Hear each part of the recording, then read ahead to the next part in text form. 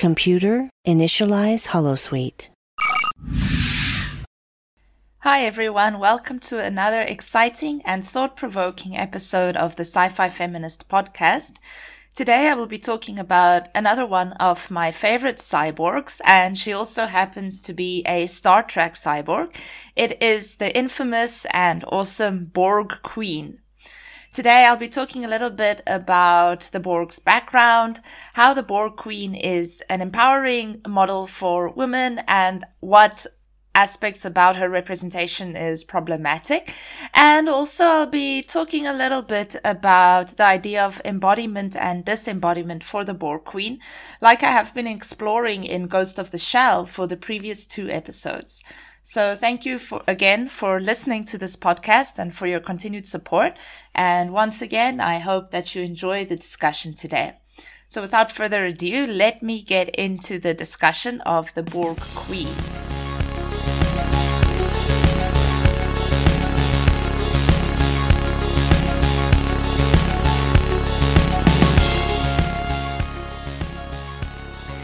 Now, the Borg. Let me first give some background for those unfamiliar with Star Trek and the Borg. Actually, the first time I was introduced to the Borg was not in Star Trek. There is this very interesting EBM band. They're called Velvet Acid Christ. And they have this song called Futile. And basically what they do in the song is they take the Borg noises, so the things the Borg say, like, oh, resistance is futile, and they have a part of Locutus's speech too, where he says, I am Locutus of Borg, resistance is futile. Actually, that is in the song, so maybe you should go and look at the song. I like it because it's very techno and really cool. So actually, I heard that song, and I liked the song. And then I Googled, where does resistance is futile come from? And then Google said, oh, it's the Borg from Star Trek. And I was like, oh, okay, I think it's time for me to watch Star Trek and to get introduced to the Borg.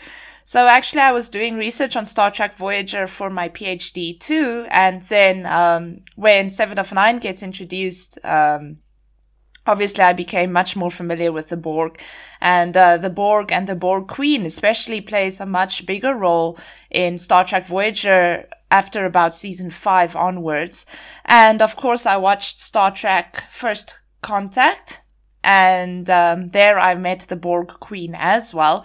So I was so fascinated by the Borg from that time onwards, and I think they've become such a deep part of popular culture. When you say resistance is futile, everyone kind of knows what you're talking about. Even if they don't know it's from Star Trek, they know that phrase, resistance is futile.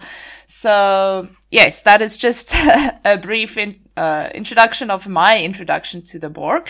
But for those unfamiliar, the Borg are a cybernetically enhanced and technologically superior species that does not destroy their enemies, but rather assimilates them. Yeah, the assimilation process is quite horrific. I've always been kind of freaked out by that, where the Borg drones, they have these tentacles that kind of come out of their hands, and then it goes into the victim's neck, and then they insert Borg nanoprobes into the victim's neck, and then they gradually start growing these technological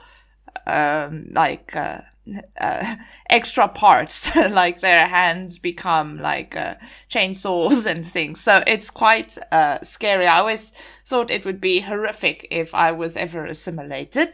But the Borg adds to their victims' biological and technological distinctiveness to the Borg's own by turning them into Borg drones. And that is their kind of famous thing. Your biological and technological distinctiveness will be added to our own. It's very horrifying.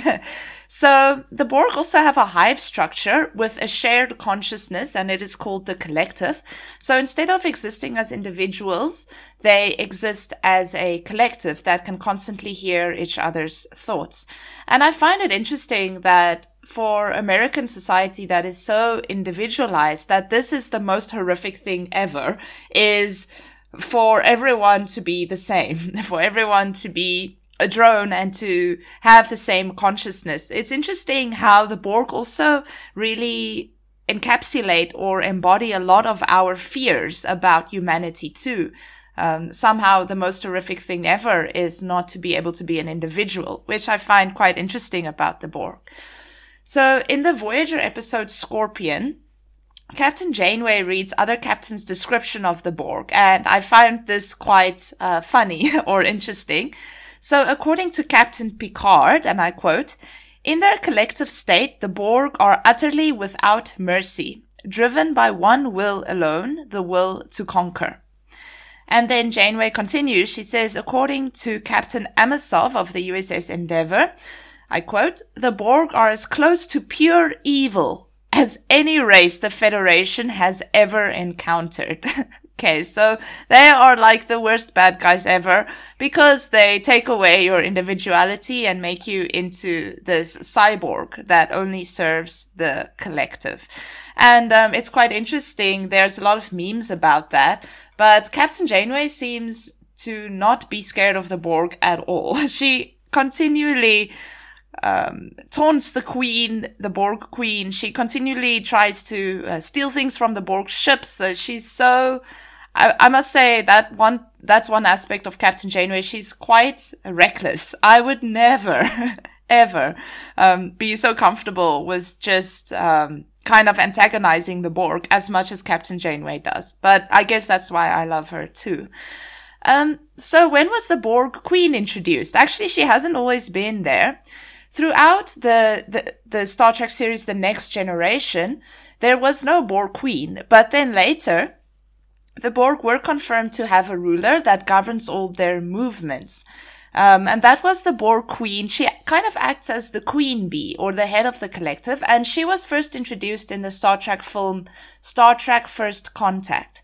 So it's quite interesting that they seem to be without a leader for the entire Next Generation, and then in First Contact they introduced this leader, and the leader of the Borg is not a man, but it is a woman. And supposedly the only female Borg drone, and I'll talk about that later, because most other Borg, even though they are supposedly male and females that have been assimilated, they're all played by male actors. So the Borg itself, they're quite masculine. Their voice too, when you encounter a Borg ship and they say, resistance is futile, it's male voices speaking. So it was quite interesting that these Borg, that even though they are male and female, they are more constructed as male, that they've been given a female ruler. And then she also appears throughout Star Trek Voyager, which is set after the events of Star Trek First Contact. And the Borg Queen and Captain Janeway are always trying to one-up each other. I find their relationship quite interesting. There's that one scene where the Borg Queen, there's something that goes wrong in the collective again. And then she just sees on the screen and Captain Janeway is there with her phaser rifle and she says, Janeway, like, Janeway, you're getting in my way again. It's like Captain Janeway has this thing with the Borg, which is quite interesting. I really love their relationship. Okay, but what's interesting about the Borg Queen, she's unlike the other Borg drones that have cybernetic implants and extensions all over their organic bodies. Rather, and I think this was even more freaky and horrifying, the Borg Queen's head and spine detach from her mechanical body, and it's reattached only when she makes her occasional ceremonial appearance. So she doesn't really live with the other Borg on the ship. She appears every now and then when something big happens, like Captain Janeway tries to destroy the Borg. And then her head and spine detach. That is so freaky. And then it's put on this very sexy, or maybe not sexy, but very feminine female body, which is quite interesting and which is what I will talk about a bit more in today's episode too.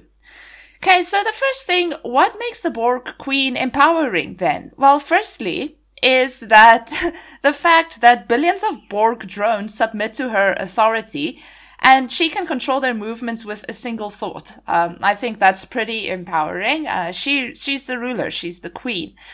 According to a theorist, her name is Mia Consalvo, she says even though the Borg have been constructed as a genderless race, supposedly, all Borg drones were always played by male actors.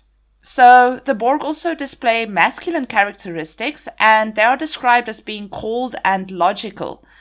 They're also technically competent, and their sole quest is technological advancement. And also male pronouns are used to refer to the Borg. And even if we look at the descriptions of the Borg that are recited by Captain Janeway, it also suggests a more masculine demeanor.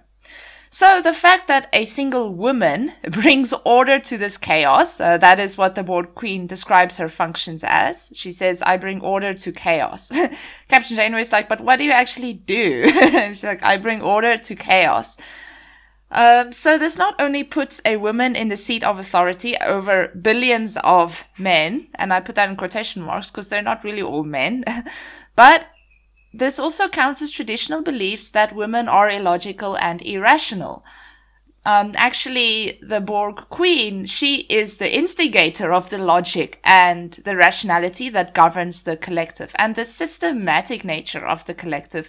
She's the one that organized all of that, which is quite empowering. So in this way, the false dichotomies between man and woman, order and chaos, and nature and technology, they're all dissolved in the figure of the Borg Queen. Okay, and even more significantly, and I explained this about 7 of 9 too in a previous episode that you can go check out if you are interested in this line of reasoning, but as a female cyborg, the Borg Queen also questions the apparent opposition between women and technology. So according to Mia Consalvo again, she says, the Borg force us to question many dualisms, as Donna Haraway claimed cyborgs might or should. So just as a side note, Donna Haraway in 1991 is a feminist theorist who wrote something called the Cyborg Manifesto. And she theorized all about how the idea of female cyborgs are empowering for women. So you can go read that text. It's quite a difficult read. After maybe 10 times of reading it, I still don't really know what she's saying. But one thing that she does say is that the female cyborg, forces us to question many dualisms. And this is mainly visible in the Borg Queen's hybridity of nature and culture. So nature being woman and culture being technology.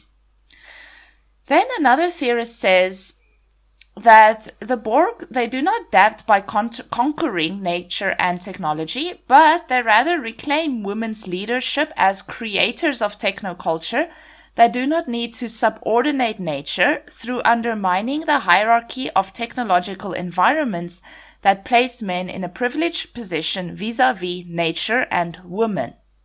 Okay, so to rephrase that or paraphrase that, basically what this theorist says is that what makes the Borg Queen empowering is not that she conquers nature like men apparently do, but she finds a synthesis between nature and technology, which is much more sustainable, of course, and much more significant and meaningful, and which is better, I guess, for lack of a better word.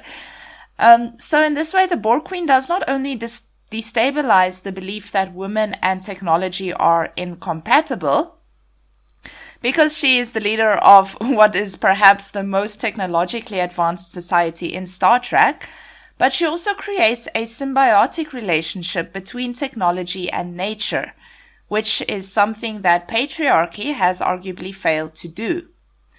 For example, when an organic life form is assimilated by the Borg, it retains its organic body and it's only augmented with technology.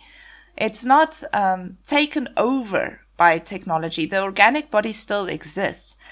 And a Borg drone, it ceases to function should either its organic or technological parts be damaged. So here we see the synthesis of nature. The technology is as important as the organic body for a Borg drone. If either fails, then the drone ceases to function. So these are the things that make the Borg Queen, first of all, very interesting, but also possibly empowering for women, or an empowering role model for women. Right, but as is always the case, there's always a good side and a bad side. There are many parts of the Borg Queen, or many things about her, that are also quite problematic. So the first thing I'm going to highlight is sexuality. This is always the issue with women in the media. They're always sexualized, or not always, but at least in the 90s, most of the times they were.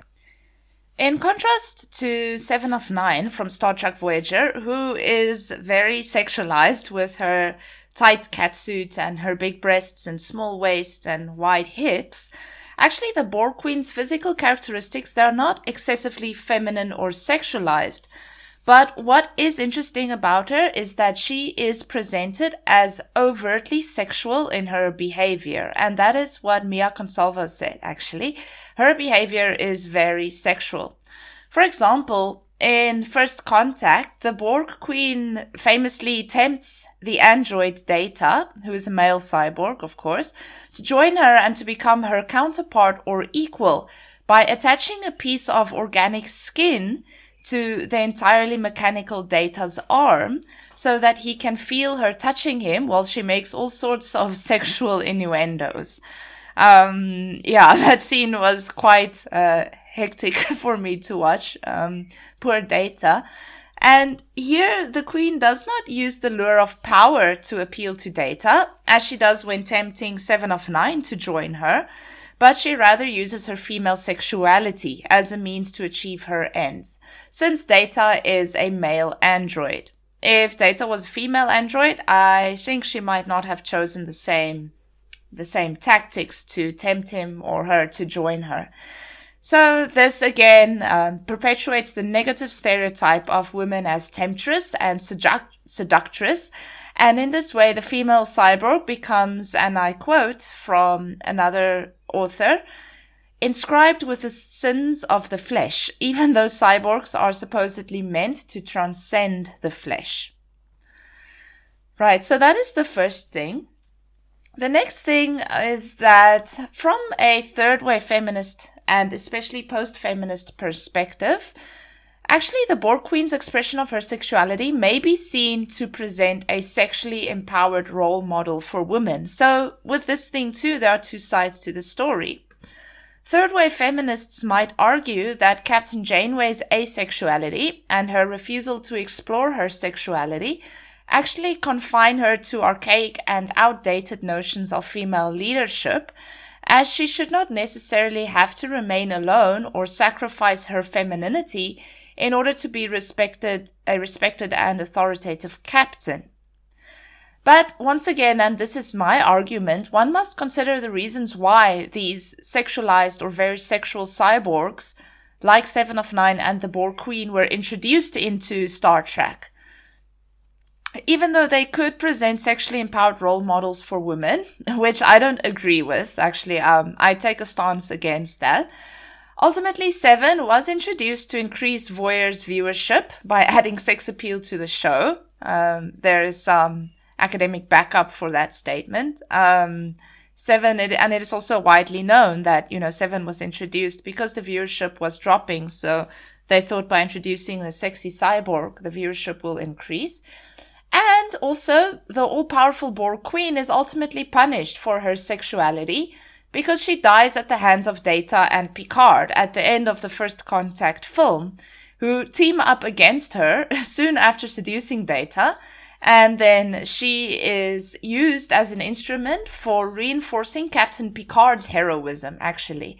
He becomes a hero by killing her. So she's punished for expressing her sexuality towards Data. And she's the bad guy, so that just kind of reinforces it even more.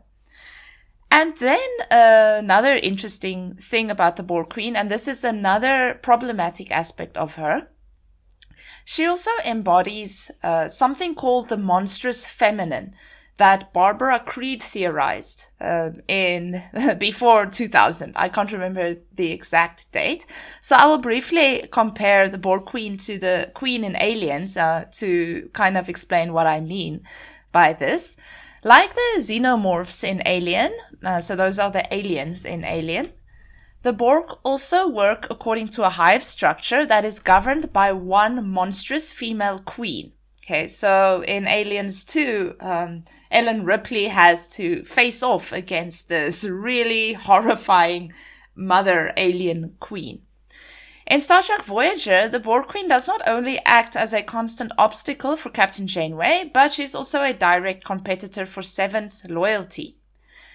Just as Ripley is presented as the good mother in Aliens, contending against the alien queen, who represents the bad mother in Aliens, the caring, natural, and good mother Captain Janeway is also constantly set against the monstrous, technological, and bad mother embodied by the Borg Queen. And we see this especially in episodes like Dark Frontier, Unimatrix Zero, and also in Endgame, the final Star Trek Voyager episode that also celebrated its 20th anniversary last week, if I'm not mistaken. So like the alien queen who biologically gives birth to the alien eggs, the Borg Queen, and this is really my argument, she can also be considered as Seven's biological mother because Seven was assimilated by the Borg when she was very young and therefore only knows life as a Borg. Okay, so there's that biological connection. Maybe I'm stretching it a bit, but for me, that's a biological connection in science fiction. So the dichotomy that is set again between the biological motherhood of the Borg Queen and the chosen motherhood of Janeway, who can also be read as Seven's adoptive mother, this suggests not only that monstrosity is unmistakably female and explicitly identified with motherhood, like it is the case with the alien queen, but also that women's pairing with technology creates such a cyborg monstrosity. So that's quite problematic, actually. It suggests that when women actually synthesize with technology, they become monsters, which is very problematic. The construction of the Borg Queen as a monstrous mother therefore further undermines her transgressive potential, because it disregards women's positive coupling with technology for a cyborg abomination. Right, so the final aspect of the Borg Queen that I will briefly touch on is the idea of embodiment and disembodiment. Now, this is something I've been exploring for the past few episodes regarding cyborgs, so you can listen to the episodes on Ghost in the Shell and also on the episode of 7 of 9 in Star Trek Voyager. So the Borg Queen as a female cyborg in the true 90s sense encourages the view that the female body should be discarded, that the body isn't important. Now I will explain. In the two-part Voyager episode called Unimatrix Zero, the Borg Queen expresses disembodiment as the epitome of perfection. She actually says that. She says, disembody is the epitome of perfection. According to Mia Consalvo, the Borg take the highly problematic Cartesian mind-body split that suggests that the mind and body function separately, which presents the opposite of Catherine Hales' notion of the mind-body, which means that the body influences the mind and the mind influences the body. It takes it to its logical conclusion by emphasizing the elevation of the collective mind and disregarding Borg bodies. So for the Borg, the collective, the hive mind, is much more important than the bodies of the drones. They are seen as things that can simply be discarded. I remember in the episode called The Omega Particle in Star Trek Voyager, that's one of my favorite Voyager episodes actually. Oh, it's not the Omega Particle, the Omega Directive. That's the episode's name. 7 of 9, Captain Janeway said, there's this really dangerous particle called Omega, and the Borg were experimenting with it.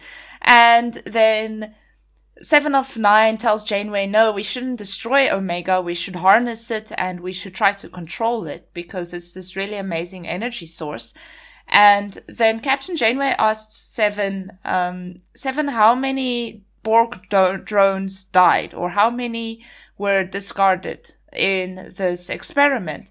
And then Seven says some ridiculous number, something like 1 billion or 1 million. I think it was 1 billion Borg drones sacrificed or died in experimenting with the Omega particle. And then Janeway is like, well, yeah, duh, that's why we need to destroy it. And then Seven's like, no, that's irrelevant. How many drones died for that? And I thought that is so interesting because it really confirms what Mia Consalvo says here, that the Borg really emphasize the collective mind and they discard or disregard Borg bodies. Actually interesting is that Borg drones do not even register as individual entities when a Borg ship is scanned by another ship, which really further reveals that they are a collective and they are one, and that even in terms of scanning equipment, their individuality is completely destroyed. Then also, since the Borg Queen's head detaches from her body, she could also theoretically be placed on the body of a male drone, and it would be irrelevant to her rule, since it is, after all, her mind that governs the collective and not her body. Okay, then another detail that further supports the Borg Queen's status as a disembodied entity, and something that Mia Consalvo and other literature on the Borg Queen fail to point out, is that there have been 2 Borg Queens in the Star Trek universe to date. Okay, excluding Star Trek Picard, when Seven briefly becomes a Borg Queen. Now, I have been mulling over this for a very long time, and I've looked at blogs and fan sites and things to try and figure out how this could be. Is it the same Borg Queen that we see in Star Trek First Contact and Star Trek Voyager? Because, well, first of all, they're played by 2 different actresses, but they both look quite similar. So I don't think that means anything. But one queen dies at the hand of Captain Picard on Stardate 2063 in Star Trek First Contact, and then the other dies at the hands of Captain Janeway on Stardate 2378 in the final episode of Star Trek Voyager. Okay, so maybe you guys can let me know. Are there then 2 Borg Queens? Have there been 2? Is it a case of when the one Borg Queen dies that another just takes her place? Why is it always a female or a woman that takes her place? The place of the next Borg Queen. And then there's also, again, asks the questions about consciousnesses. Does it need to be a female consciousness that rules the collective? Why is it a queen, not a Borg king? All of these kind of questions came to mind when I realized that actually both Borg queens die at the hands of 2 different Starfleet captains. Actually, on the Star Trek forums, no one is certain whether this detail is simply a plot error or whether it's the same Borg Queen that is killed by both Captain Picard and Captain Janeway, or whether there are 2 Borg Queens, and the hive mind simply chooses a new queen when the body of the other dies. I think in Star Trek Picard, it shed a little bit of light on this, because there's that one scene where 7 of 9 becomes the Borg Queen for a while, and she just kind of governs the drones on the ship that is called the Artifact for a while. So she briefly becomes the queen, but I don't know if she can hear. Yeah, I can't remember the details of that event. I need to watch Star Trek Picard again. But anyway, this is quite interesting. Maybe I can get some feedback on other people's opinion on this thing. But anyway, moving on with the discussion, in light of the latter theory, which seems to offer a better explanation for these 2 events. So that is the theory that the hive mind just chooses a new queen when the body of the other one dies. The body of the Borg Queen is once again shown to be irrelevant, as it is her consciousness that governs the collective and not her body. This is to say that when one Borg Queen's body's one Borg Queen body dies, another body is simply chosen to contain the Queen. But then what I found interesting is that Janeway seems to be more aware of the Queen's disembodied existence than Captain Picard, because at the end of Star Trek First Contact, Picard kills the Borg Queen's body, but Janeway delivers a fatal blow to the Borg by infecting the Queen's mind, which I found quite fascinating. Because if the Borg Queen is simply a consciousness that governs the collective that can switch between bodies, then infecting her mind is much more of a lethal blow. But yeah, despite all of this, nevertheless, for Mia Consalvo, the Borg and their Queen's scorn of bodily flesh signals contempt for the feminine traditionally associated with the body instead of the mind. So that is what makes that a little bit problematic too. The Borg Queen's status as a disembodied entity therefore allows for her to transcend her essentialized female body, and as seen with the case of her multiple deaths, provides her the prospect of immortality. It seems quite contradictory, though, that despite being able to transcend the body, the Queen rather reinscribes it with essentialist notions of femininity through the blatant use of her sexuality to achieve her ends. So apparently her body is not important at all. It can die and she can just transfer into the consciousness of another body. But still, she uses this very body that she discards so much, or that she really doesn't care about, to use her to achieve her ends. So I thought that's quite contradictory.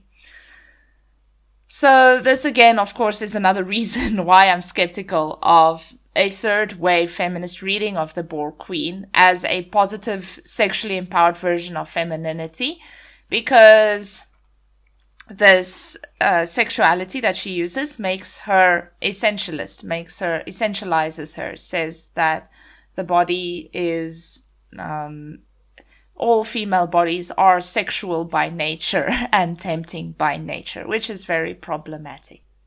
So yes, that is the discussion for today on the Borg Queen. I hope that you found it informative and interesting, and that you've gained some new insights about her. Despite all her problems, I still really love this character. I think she's very fascinating and interesting, and I really like her. I feel sorry for her when she dies at the end of Star Trek Picard, even though she's the bad guy. And I also kind of feel sorry for her when Captain Janeway kills her too, because I still like the Queen. So yes, anyway, I hope you enjoyed today's discussion. Please feel free to drop comments for me, or let me know what you think, or even requests if there's anything specific you would like me to discuss. Next week, I have a really special episode in store. I'm going to meet with my good friend Courtney Tink again, and we're going to be talking about the new Cruella film. So I hope you look forward to that. And until next week, when we meet again, live long and prosper, and resistance is futile, and I hope you have a good week ahead. Thank you. This is the Sci-Fi Feminist signing off. Bye-bye. This show is brought to you by Holosuite Media. Computer, list other available Holosuite Media programs. Loading Holosuite Preview Program 4, Random Trek Review, a Star Trek review podcast. Okay, yeah, I mean, I think that we've talked about Nurse Chapel before, and I think that, yeah, I mean, it's Majel, right? We love Majel, which she can't really do wrong, so I think that's... Well, yes, she can. Tried to slip that by you. But maybe not during this era, but she certainly can do wrong. Yeah, Christine Chapel couldn't do wrong. Loxwana, yeah, she can definitely spoil some episodes for sure. Loading Holosuite Preview Program 4, The Expanse, an Enterprise podcast. You guys are making some great selling points, first of all, but I still don't like him. So we're just gonna have to agree, disagree, and move on because we have other captains to discuss. So I'm not gonna go there. But we are now up on our next captain, my favorite captain, Captain Sisko. All right, and of course we see him in his opening pilot episode on board the Saratoga, and fighting Picard at Wolf 359 when Picard is Locutus, of course. Which was not an inside job, no matter what anybody says. Computer, deactivate holosuite.